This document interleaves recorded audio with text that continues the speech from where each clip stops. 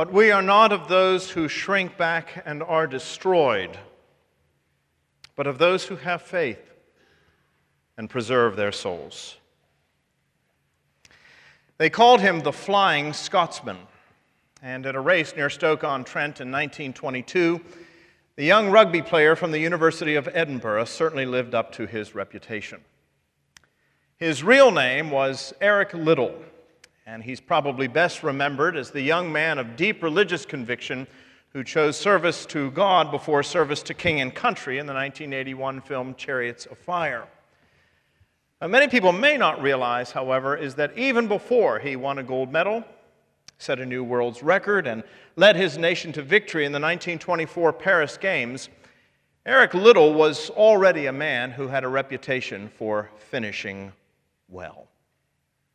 You see, on this particular occasion near Stoke-on-Trent, Eric was competing with athletes from all over the United Kingdom, men and women who were vying for a coveted spot on the new Olympic team.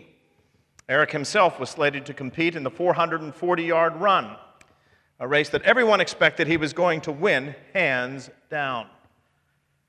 But when the starting gun went off, a most unfortunate and unhappy event occurred. One of the other runners, in an act of aggression, tripped Eric. His feet became tangled, he lost his balance, and he took a hard fall in the infield. And by the time he got to his senses and was back on his feet, the other runners were about 20 meters down the track. A great groan went up from the crowds, and shouts of "Foul! Foul!" could be heard all across the stands. Everyone thought that it was a tragic end to an otherwise promising athletic career. What many people didn't know, however, was that Eric Liddell was no quitter. In an instant, he was back on the track and running again. One man who had witnessed the entire thing turned to his friend from Glasgow and commented that it was a fool's errand. He said it was simply impossible for Eric to make up a deficit in this kind of a race with competition like that. But the man from Glasgow, who had seen Eric compete on any number of occasions without even taking his eyes off the track, simply replied, just watch, lad. His head's not back yet." And that's when it happened. Eric Liddell had what can best be described as an unorthodox running style. He would cock back his head, open wide his mouth, and with arms flailing at his side, he would take off. Eyewitnesses said it was like watching Mercury with wings on his feet. Bit by bit, stride by stride, step by step, Eric began to close the gap with the pack of runners. In fact, he not only closed the gap and caught up with the pack, but as they rounded the final bend, straining every muscle, every sinew, Eric was neck and neck with the lead runner. And then in the final moment of the race, in one great heroic burst of energy, he threw forth his chest, threw back his head, and broke through the finish line before collapsing, hyperventilating on the hard cinder track. The crowd went wild. Nobody had ever seen a race like that. A professional trainer who was there that day helping Eric to his feet was heard to say, "Well, Mr. Liddell, that wasn't the prettiest 440 I've ever seen, but it certainly was the bravest." Finishing well. I tell you that story of Eric Liddell today because finishing well is really what today's epistle lesson from Hebrews is all about. For while it's true that we all want to start off well, whether that be in life, in our careers, or in our Christian walk, the Bible reminds us that what is even more important is not how we start. It's how we finish. It's how we finish the race of life that makes all the difference. You know, history is filled with examples of people who have started off well. That is, people who showed great promise, great potential, people from whom great things were expected. But people who, for one reason or another, did not finish well at all. The example that springs to my mind is the example of Israel's first king, Saul. If you remember your Old Testament, you'll know that Saul was a man who started off very well indeed. He was strong, handsome, courageous on the battlefield, highly respected by his fellow man. Moreover, we're told the Spirit of the Lord rested on Saul. And in the opening years of his reign, the nation went from strength to strength, triumphing over her enemies, the Philistines. But then something sad happened. Saul began to lose perspective. He became conceited, puffed up, proud. He thought that it was only by his might, not by the grace of God, that he had done these things. He began to rebel against the commandments of God, and in the end, we're told the Spirit of the Lord departed from him. And when he did, Saul lost everything. He lost his kingdom to David. He lost the respect of his subjects. He lost his mind. He went insane. And in the end, he lost his own life. He ultimately committed suicide in a battle with his ancient foes, the Philistines. Here was a man who started off well, such potential, but he did not finish well, and his life serves as a cautionary tale. And yet, while history certainly records the examples of people like Saul, it also records the opposite, doesn't it?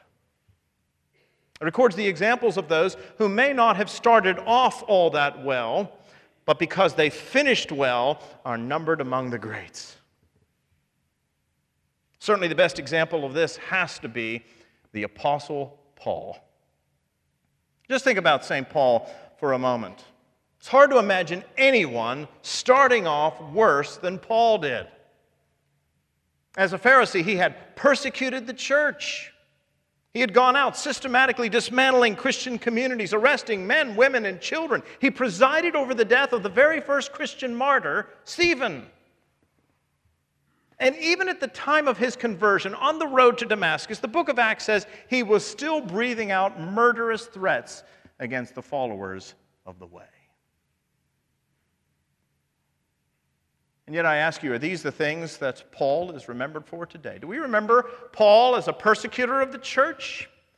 Remember Paul as the murderer of Stephen? Do we remember Paul as a man who hated the gospel? No. If we remember Paul for anything at all, we remember Paul as that one man who, next to the Lord Jesus Christ, did more than any other to advance the cause of the gospel. You remember Paul not as a persecutor of the church, as one who was persecuted on behalf of the church. And do you know why that is? It's simple. It's because Paul may have started off poorly, but Paul finished well. He finished very well indeed. Writing to his young friend and protege, Timothy, he said, "I have fought the good fight. I have finished the race. I have kept the faith, and there is now stored up for me the crown of life, which the Lord himself will give me on that day." Listen, folks, I want you to understand something this morning. No one is going to remember how well you started off if you do not finish well. Just as no one's going to remember that you were voted most likely to succeed by your graduating class if in fact you don't. But the opposite is also true.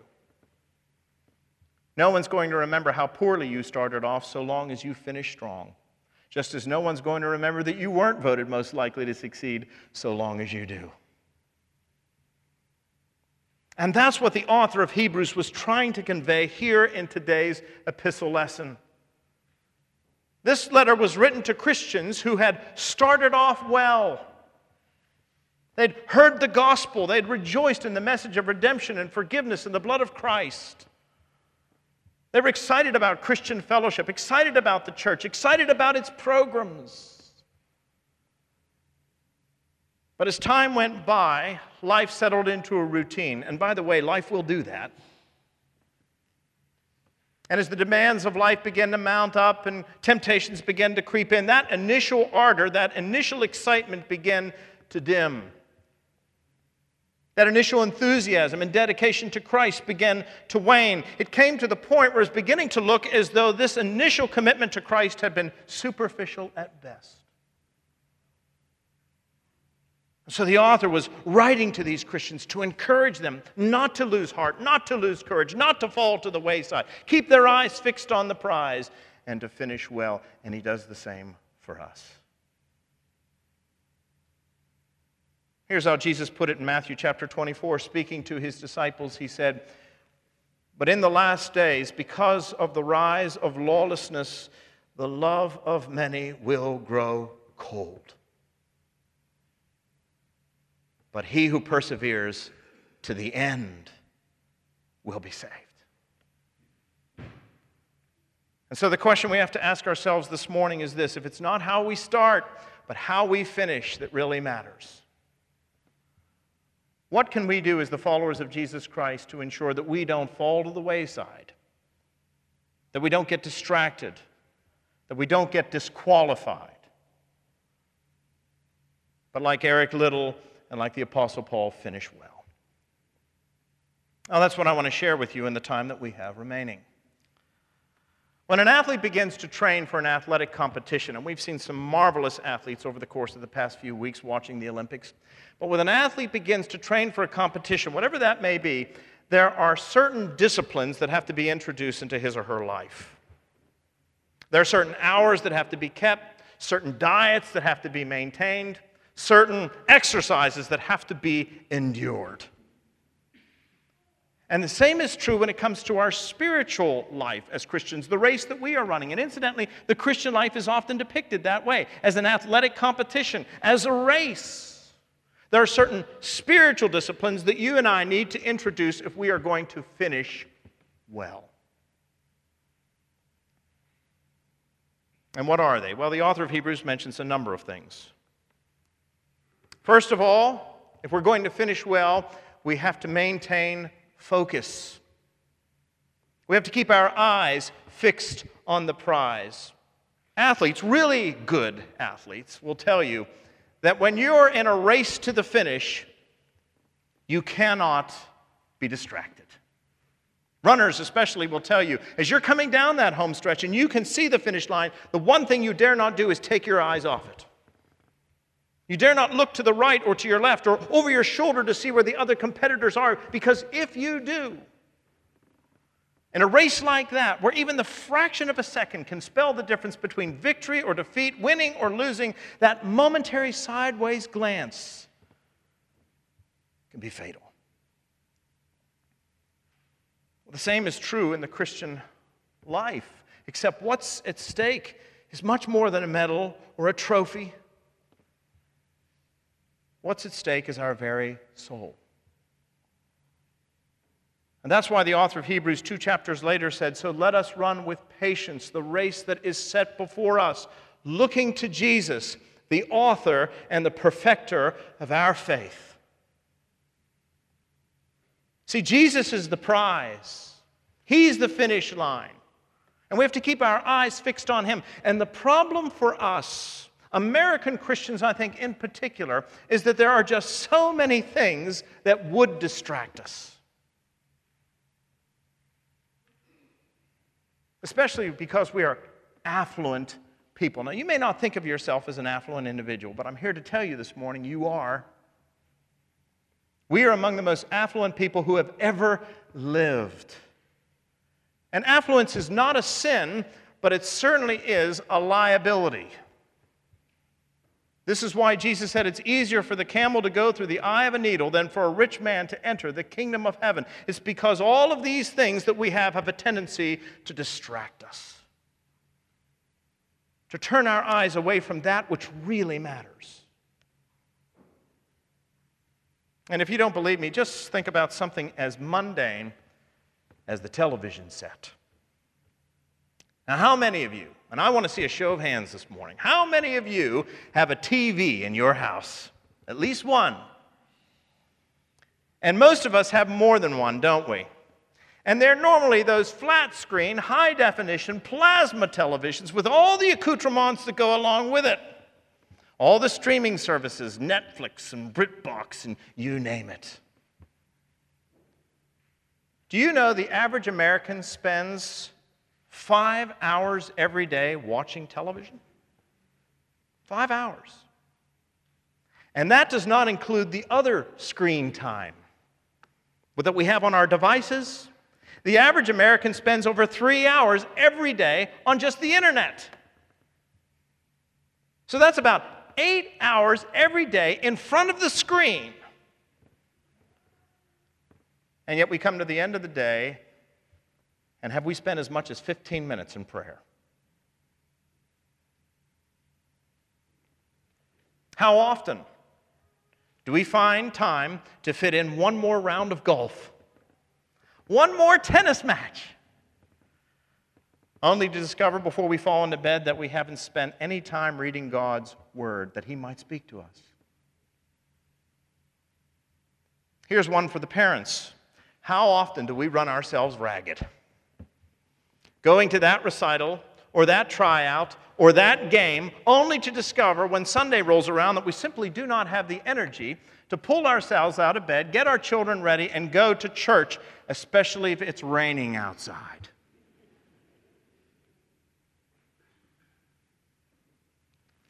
Now listen, folks, I'm not trying to make anybody feel guilty this morning. You may feel guilty, but that's not my intention. Truth be known, I'm not much better than anyone else when it comes to these things. I confess that there are some Sundays when the only reason I get up and go to church is because, well, I'm the rector. But you get the point, don't you? How easily distracted we are from the things that really matter. What does it profit a man, Jesus said, if he gains the whole world but loses his own soul? If we're going to finish well, my friends, we have to keep our eyes fixed on the prize. As the old saying goes, you have to keep the main thing the main thing. Looking to Jesus, the author and the perfecter of our faith. Here's the second spiritual discipline that is essential to a strong finish. It is time spent with fellow believers. You may have noticed that when Jesus sent out his disciples, he always sent them out 2 by 2. Even when he sent out the 70, he sent them out in pairs. Jesus apparently never sent anyone out alone. And do you know why that is? It's because you and I need each other. We need fellow believers, fellow Christians. Now, I know there are those times when we may not like other Christians.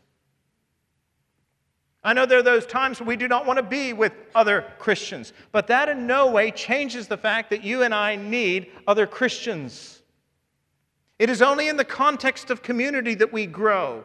This is the furnace through which Christ refines us, transforming us ever more into the image of His Son. This is why the author of this letter says, "And let us consider how to stir up one another to love and good works, not neglecting to meet together, as is the habit of some, but encouraging one another, and all the more as you see the day drawing near." When I was in high school, I ran cross country.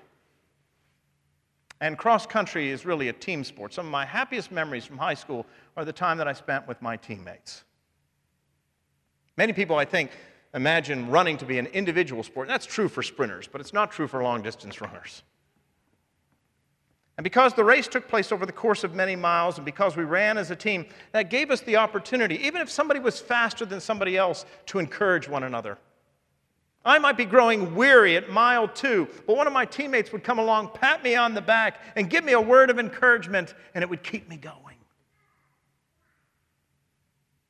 Life can be hard. It can be difficult, it can be unpredictable, and you cannot make it through without the encouragement of other Christians. This is one of my great concerns about the pandemic. It has been so isolating. And while there have been times when it has been necessary to live stream the service so that people can participate, the fact remains that is no substitute for being in the context of Christian community. This is the only means by which we will grow into the full stature of Christ.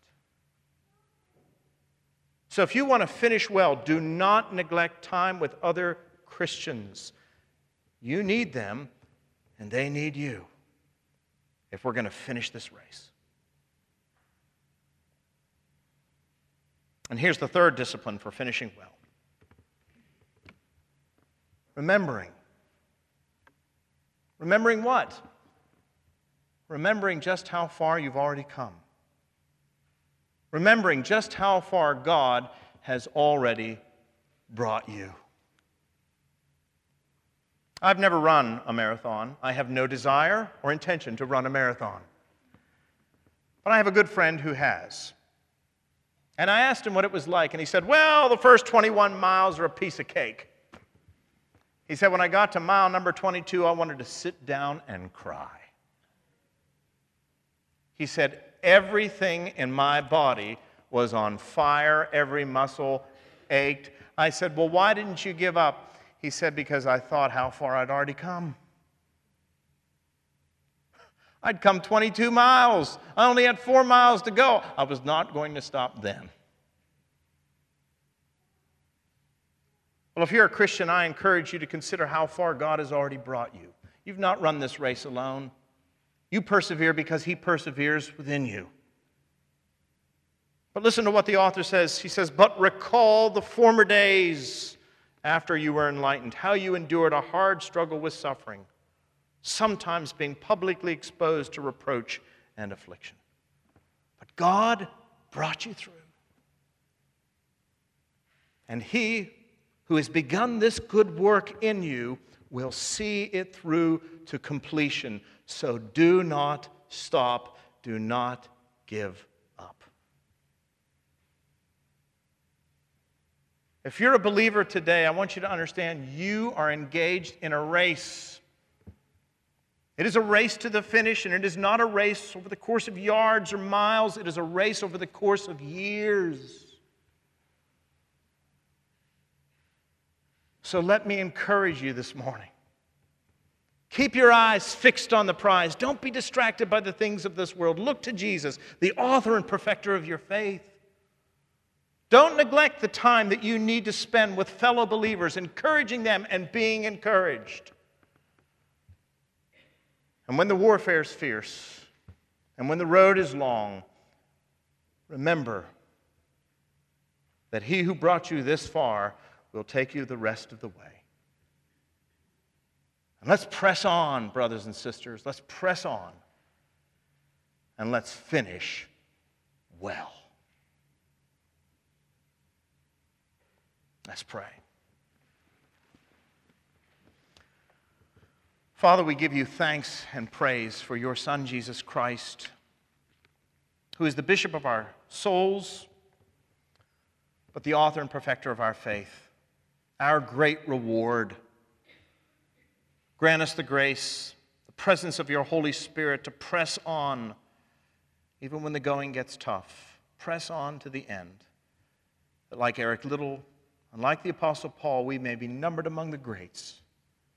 Numbered among those who, maybe even if we didn't start off well, finished well indeed. We ask this for Jesus' sake and for His glory, and in His name. Amen.